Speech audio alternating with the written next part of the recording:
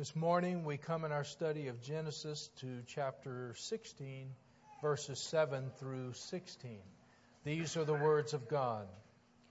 Now the angel of the Lord found her by a spring of water in the wilderness, by the spring on the way to Shur. And he said, Hagar, Sarah's maid, where have you come from and where are you going? She said, I am fleeing from the presence of my mistress Sarah. The angel of the Lord said to her, Return to your mistress and submit yourself under her hand. Then the angel of the Lord said to her, I will multiply your descendants exceedingly, so that they shall not be counted for multitude. And the angel of the Lord said to her, Behold, you are with child, and you shall bear a son. You shall call his name Ishmael, because the Lord has heard your affliction. He shall be a wild man. His hand shall be against every man, and every man's hand against him. And he shall dwell in the presence of all his brethren. Then she called the name of the Lord who spoke to her, You are the God who sees. For she said, Have I also here seen him who sees me? Therefore the well was called Bir Lahai Roi. Observe, it is between Kadesh and Bered. So Hagar bore Abram a son. And Abram named his son, whom Hagar bore, Ishmael. Abram was 86 years old when Hagar bore Ishmael to Abram.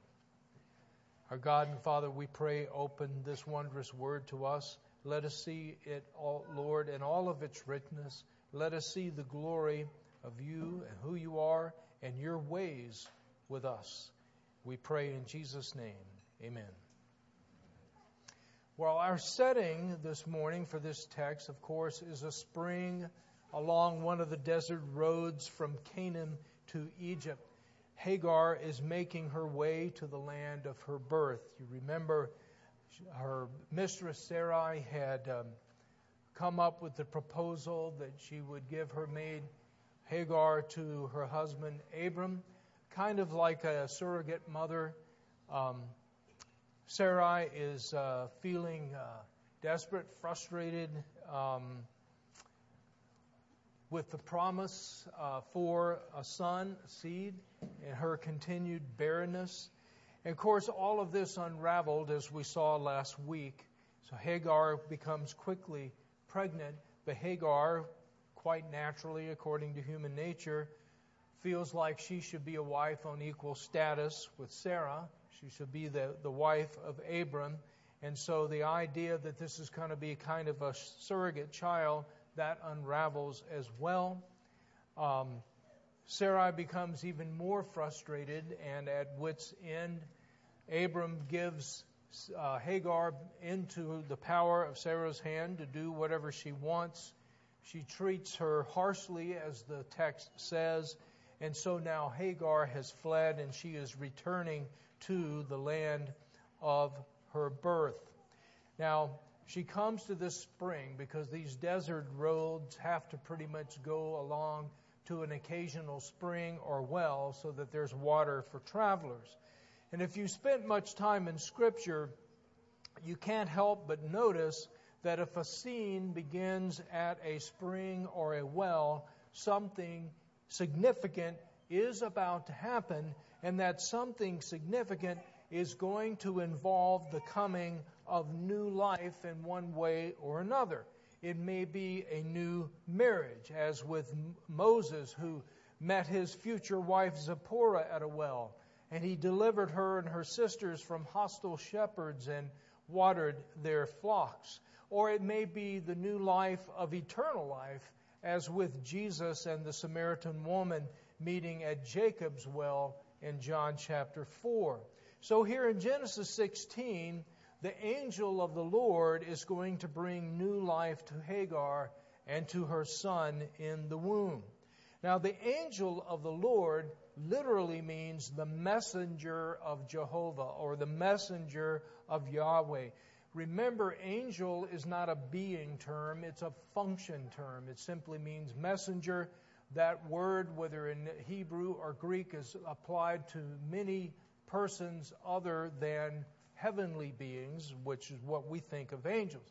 When we hear angel, we think heavenly being, but that's not what it means. It means messenger. If we were going to use a being term, it would be seraph or cherub or seraphim, plural, cherubim. But here, the messenger of Jehovah or Yahweh meets Hagar at this spring in the middle of the desert. Now, this phrase, the angel of the Lord, or occasionally the angel of God, appears some 69 times in the Old Testament. And if you look at all of those texts, you will see a very definite pattern. Initially, the angel of the Lord appears to be a normal man. But as he interacts with the person whom he is speaking, or the persons to whom he is appearing, it becomes apparent as the conversation goes along that he is not a man at all. In fact, he is God himself. Now, how can he be God himself and also the messenger of the Lord? Well, to be precise, it is God the Son. It is God the Son being the spokesman for the Father and for the Trinity. The Son is the one described as the Word at the first part of the Gospel of John. And so it is God the Son manifesting himself as a man before he actually became a man in the person of the Lord Jesus Christ. So this is the pre-incarnate Christ who is appearing to Hagar at this spring. And at first he just seems to be a man there who begins talking to her. But as the conversation goes along, we're going to see more and more clues that this is not a man.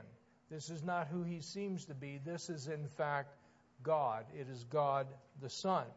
The first clue to Hagar is that this man, this apparent man, knows things that he could not know if he were just a man. Verse 8, Hagar, Sarah's maid, where have you come from and where are you going? Well, he knows her name, even though he's never met her as far as she knows. He knows her mistress's name, and he knows her position as a maid. He knows all of that. And then he asks a question, a little bit nosy. Where have you come from and where are you going? Now, we get the feeling, given the fact of all of his knowledge that he's displayed so far, and I think Hagar probably thought the same thing, you get the feeling that he already knows the answer to these questions. Where have you come from and where are you going? You get the feeling that this is like God's question in the Garden of Eden. Adam, where are you? He's not really asking for information. He already knows the information. He's giving an opportunity for confession. He's giving an opportunity for coming clean. And so he says, where have you come from? Where are you going? And it's like Hagar senses that this is not a person to lie to. And so she is completely truthful. I am fleeing from the presence of my mistress Sarah. Again, it is doubtful highly that Hagar would kind of communicate that kind of personal information to some stranger. The second clue that this is not really a man is the authority that he assumes over Hagar. Verse 9, as soon as she says, I'm fleeing from the face of my mistress Sarai, he responds, return to your mistress and submit yourself under her hand. Now, if he's just some dude at this spring, that's kind of rude. His questions are kind of rude. But this is not a man. Return to your mistress, submit yourself under her hand.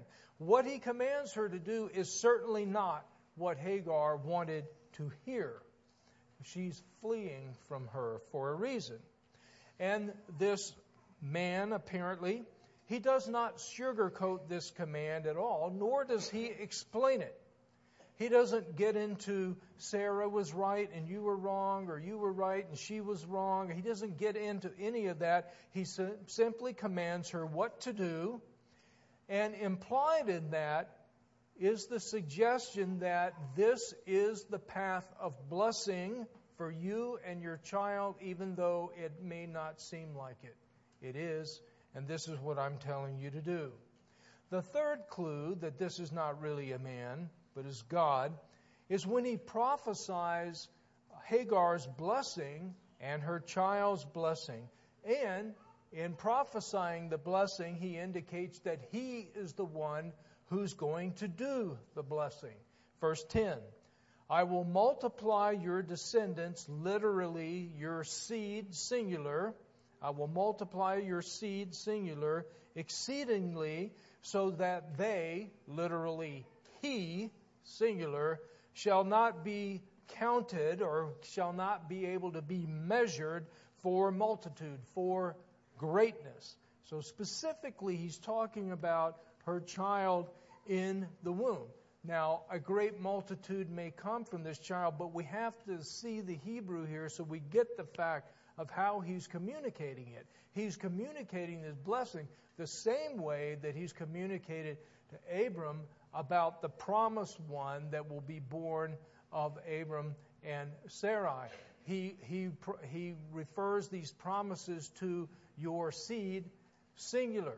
And he's doing the same thing here with Hagar.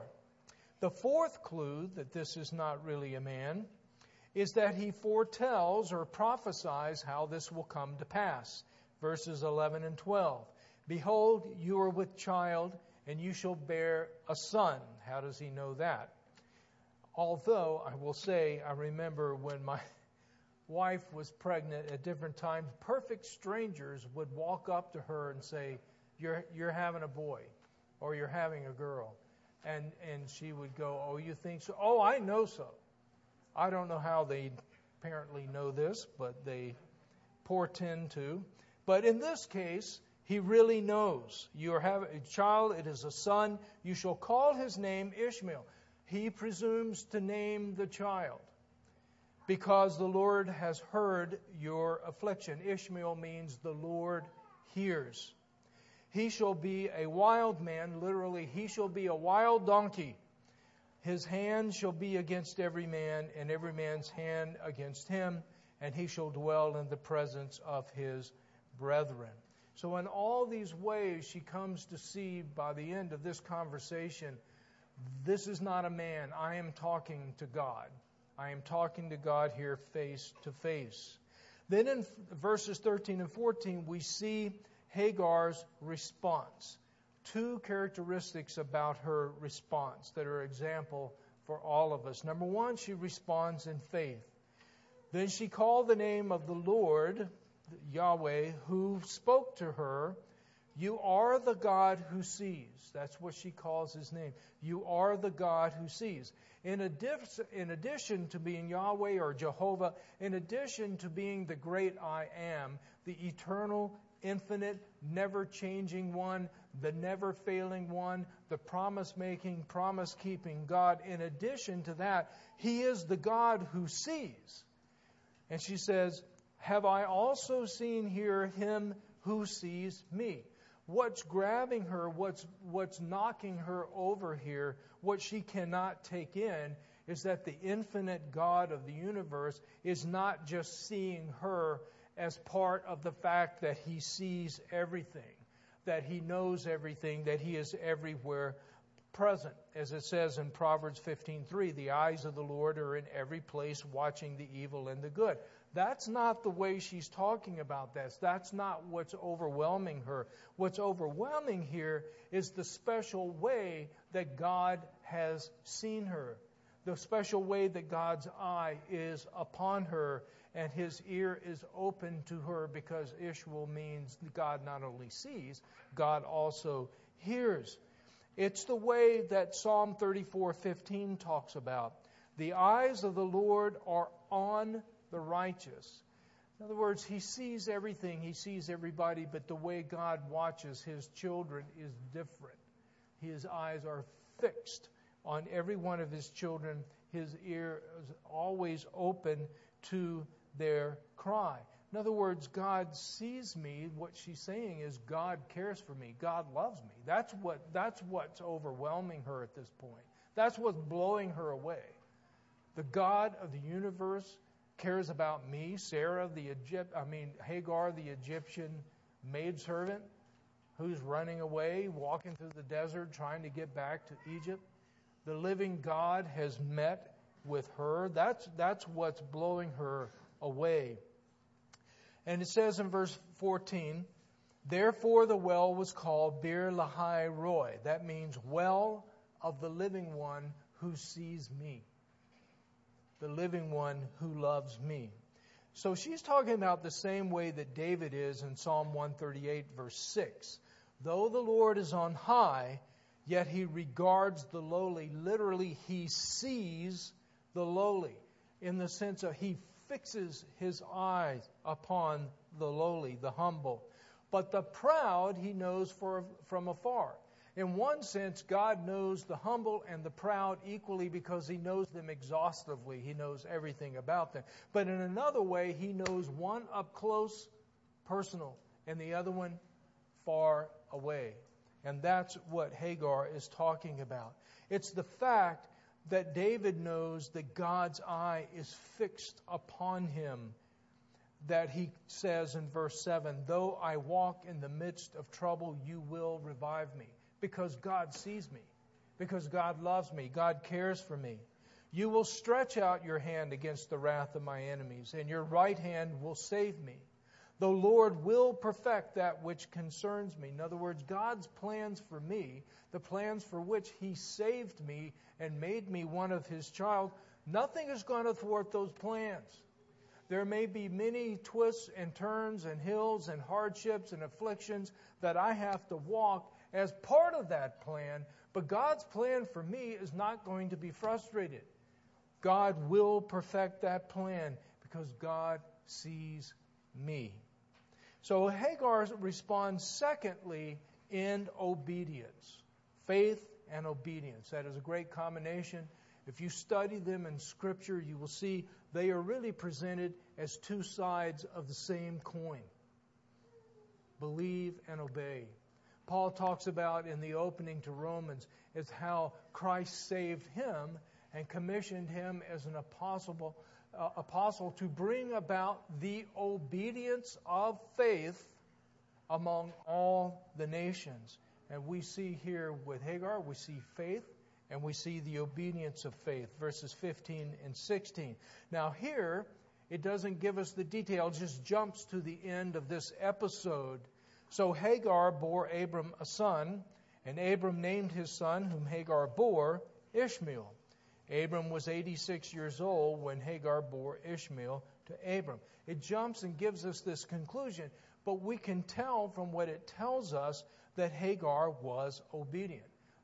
This could not be stated if she did not, in fact, go back and submit herself to Sarai. Also, we see that obviously she related what happened here at the spring to Abram. He, in obedience to what the angel of the Lord said, names the son Ishmael. God hears. So where's he going to get this? Hagar told him all about it. Presumably, she told Sarai as well. So we see that she obeyed, even though it was not what she wanted to hear. She trusted in what the Lord was telling her, and so she did the very thing that she would never otherwise do. Only faith would produce this obedience. So, at the end of this episode, we see Hagar and Sarai, each of them, by God's calling, by his providence, has to live with both glory and humility. For Hagar, returning and submitting herself under Sarai, this is humbling. Only faith, as I said, would lead her to do this. It's counterintuitive under her circumstances, and it is certainly counter to fallen human nature. At the same time, as she must live with this humility, she also lives with glory because she's recounted the visit with the angel of the Lord. Abram has named her son Ishmael according to the word of the Lord. That means Abram has publicly acknowledged Ishmael as his son, as indeed his firstborn son, which means he has also publicly acknowledged Hagar as his wife. So you see that she has humility and she has glory. Now this sounds an awful lot like God's path for every single one of us in one way or another. It is pretty much the Christian life that we are called to live with humility in a lot of different ways and with glory in a lot of different ways. The thing is, we can usually feel the humility part. We can't always feel or see or understand the glory part. And that's certainly the case with Sarai.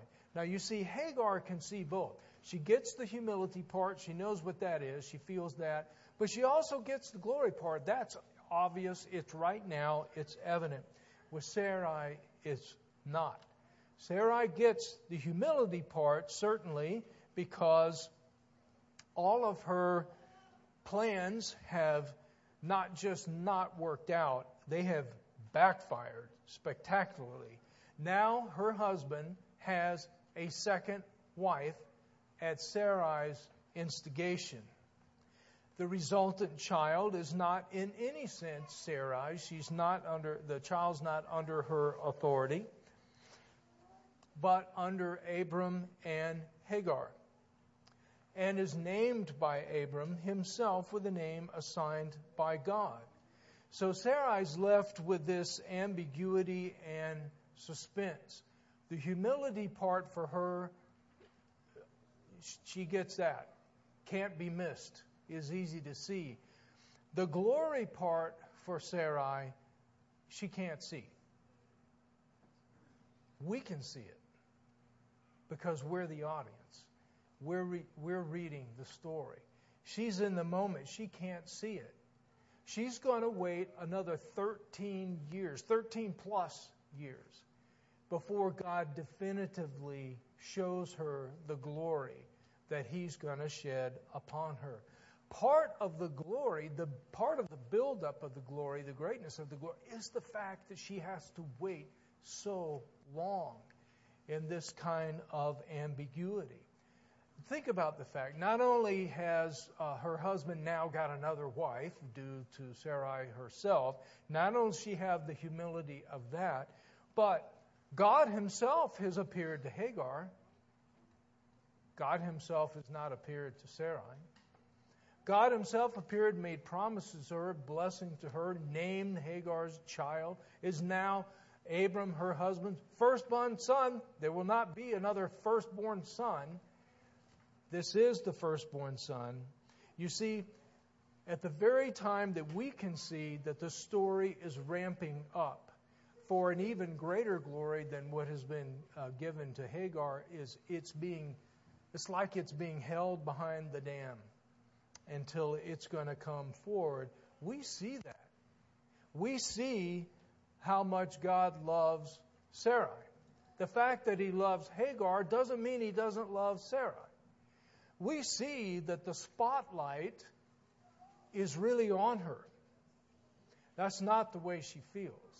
She feels like she's off in the back corner of the stage in the dark where nobody can see her. She feels like she's been forsaken and forgotten. She feels like there's nothing for her but humility and dust, the forgotten one. Hagar has named a well, the well of the living God who sees me. Sarah's wondering, does He see me? Apparently not. He sees my maid Hagar. I don't see that He sees me. So she has the glory, but she, unlike Hagar, cannot see it. And she can't feel it. But God is still going to bring it. Because the one she will give birth to, who is the promised one, Hagar's son Ishmael, is going to be blessed. Abram's firstborn son is going to be blessed, but is not the son of promise that the one Sarai is going to bear is. It is necessary, because this son of promise, Isaac, is a living picture of the Lord Jesus Christ. It is absolutely essential that this one must be miraculously born. God has blessed Hagar, but that's a normally born child in the normal blessed providence of God. The one who comes from Sarah, it must be a miraculously born child, and not only must it be miraculous, it must be obviously and undeniably miraculous to anyone who hears. Not only is it necessary that this child, this son, be born to a woman who has been barren her entire life, it is also necessary that it be born to a barren woman who is now past childbearing age, who is too old to have children. It has to be no way that it can be denied. That's necessary, you see, for this one to be the living picture of the Lord Jesus Christ. So as we turn to application, I want us to see something this morning that's very important about one of the ways in which God teaches us in Scripture. This is kind of like at a deeper level than what we find on the surface. And I want to bring this fact out by asking a question relating to our text. In Genesis 16, who is the Egyptian? That's the question. In Genesis 16, who is the Egyptian? Well, on the surface, the answer to that is obvious. It's Hagar. She was born and raised in Egypt. At the beginning of chapter 16 keeps saying over and over, Hagar the Egyptian. Sarah had a maid who was an Egyptian. The Egyptian, the Egyptian, the Egyptian. But we need to ask that question as a deeper level. Spiritually, who is the Egyptian in this particular chapter? Who is acting like an Egyptian? Who is imitating the ways of Egypt? Now, because the answer is, it is Sarai.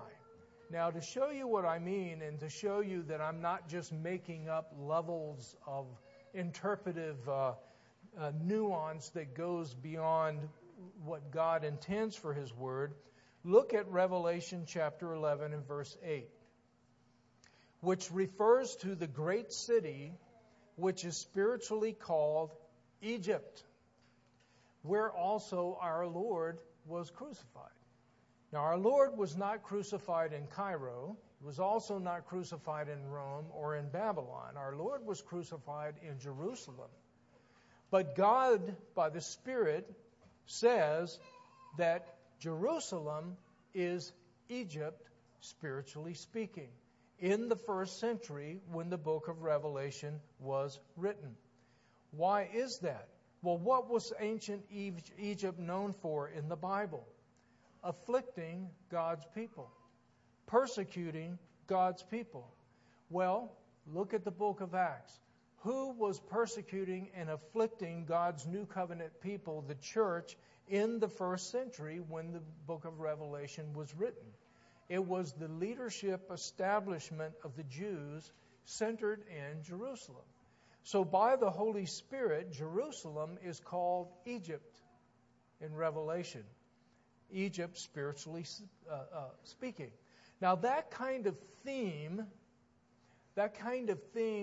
where you have these multiple levels, runs through the entire Bible. And the theme is that your status with God is not a matter of bloodline. It is not a matter of bloodline. It is not. Which is why John the Baptist, when he comes preaching, and he sees the leadership of the Jews, the Pharisees, and so forth coming out, he says, don't say to yourself, don't even start to think to yourself, we have Abraham as our father. I have Abraham's blood in my veins. He said that's not the key. God can raise up those kind of children of Abraham from these rocks. The question is, do you have the faith of Abraham in your heart? If you don't, the blood of Abraham in your veins is not going to do a thing for you. And we see that running throughout the Scriptures. And the condition of our relationship with God at any given time is shown by this simple question: who am I imaging right now? Who am I imitating right now? Whose character am I showing forth right now? Who am I emulating right now? That's what Jesus was talking about in John 8:44 when he was talking to the religious leaders, and he told them that even though they claimed God was their father, really they were of their father, the devil. That's what he told them. Now, how does he know that? He says, well, because the desires of your father you want to do. Whose desires do you want to do? That's who your daddy is. Who's your daddy? That's the question. Whose desires do you want to do? Who are you imaging? Whose steps are you walking in? Jesus says you're trying to kill the Son of God. That tells me who your father is, the one whose path you are walking in. Now, this kind of thinking we see running throughout the Scripture. And with that in mind, let's go back to Genesis 16, remembering what Egypt stood for. The bowing down, the forcible bowing down of God's people, bowing them down with affliction, hardship, and persecution. So the question is, who is the one doing that in Genesis 16? Look at verse 6. It says, Sarai dealt harshly with Hagar. The Hebrew word there for harshly is the exact same word used of the Egyptians when they afflicted, same word, the Israelites in Exodus chapter 1, verse 11. You see, Scripture there is intentionally evoking the later Egyptian affliction of Israel when it describes Sarai's affliction of Hagar. Okay, now that starts messing with our minds because we're going, now wait a minute, are you saying that Hagar is saved and Sarai is not? That Sarai is an unbeliever, an infidel? No. Sarah is set forth as an example of faith and godliness multiple times in the New Testament. But just like Abram, who the New Testament tells us is the father of all who believe, just as he was capable of being governed more by fear and self-preservation than faith in chapter 12 when he was in Egypt, so Sarai was capable of being governed more by impatience and her own devices in chapter 16. The fact that somebody over the course of their lifetime, big picture, is a tremendous believer and a godly person and a great example does not mean that they are not capable of having a downtime like Abram did in chapter 12, like Sarai did in chapter 16. In fact, if they never had any weaknesses like that show up, can they be, how much could we identify with them? After all, they're supposed to be example for us, right? So, looking, if they're capable of that, Abram and Sarah are our spiritual betters. If they're capable of imaging Egypt at a certain point, what does that say about us? We're very capable of doing the same thing. This is why it's important for us to see these different levels of meaning so that we get the full impact of what God is teaching us.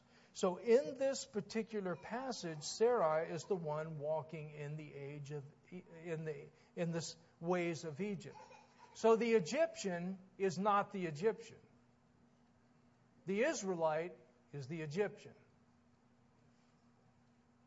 See, we have to pay attention to that. You see the same thing with David and Uriah in 2 Samuel chapter 11. Uriah was the husband of Bathsheba. You know, David had taken her, committed adultery with her. Now she's pregnant.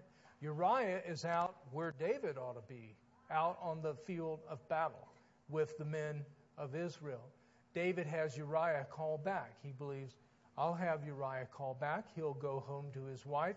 Then he'll think the child is his. It's all part of this cover-up.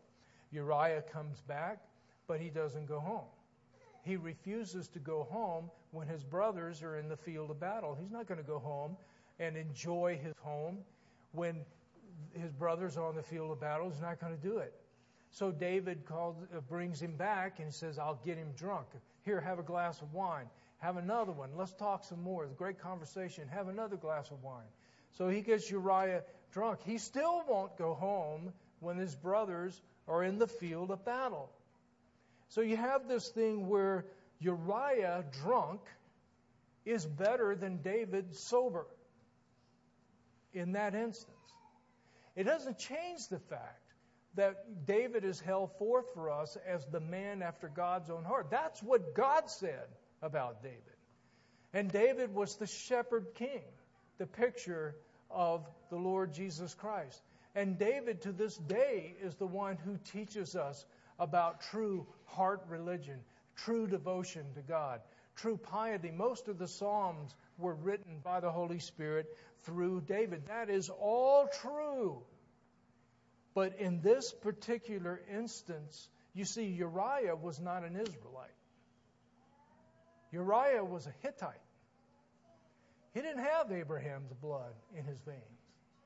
But in this particular circumstance, David is the Hittite, and Uriah is the Israelite.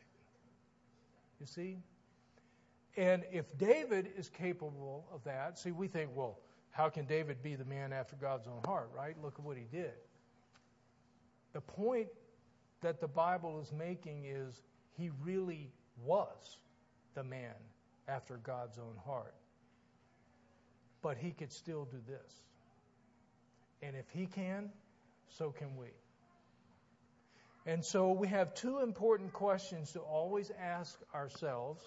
One is a big question, spanning over our whole life, big picture.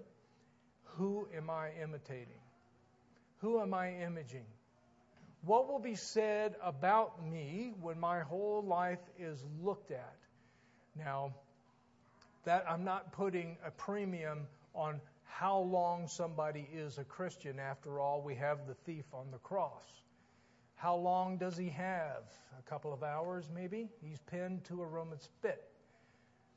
Not a whole lot he can do. What he could do, he did do. His faith came out.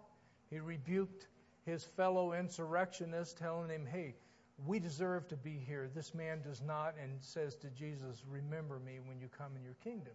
Jesus recognizes the faith. So I'm not putting the premium on the longevity, but I'm saying for whatever time that we have as believers, how would our life be characterized?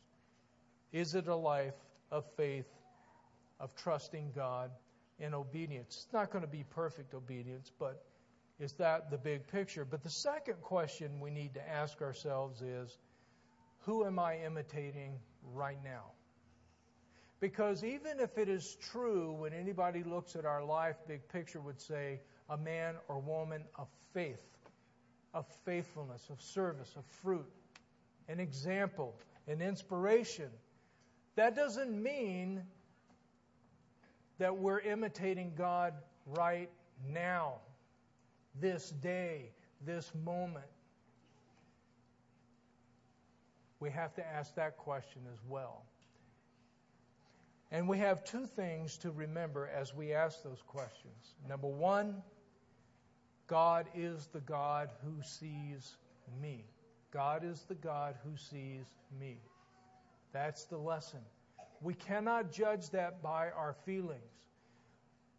Sarai felt like God is the God who has forgotten me. That's the way she felt. That's not the way it was, but that's the way she felt.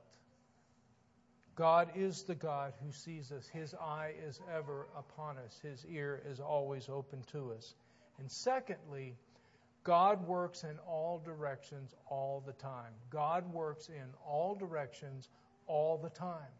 The fact that God had chosen Sarai and his special favor and blessing and his special plans were upon her did not mean that God could not also love Hagar the Egyptian and also appear to her in the middle of the desert to call her to faith and obedience.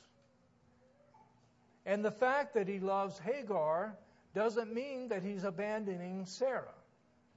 Two things can be true at the same time. And God can work in multiple directions at the same time, and He does all the time. In the name of the Father, the Son, and the Holy Spirit, amen.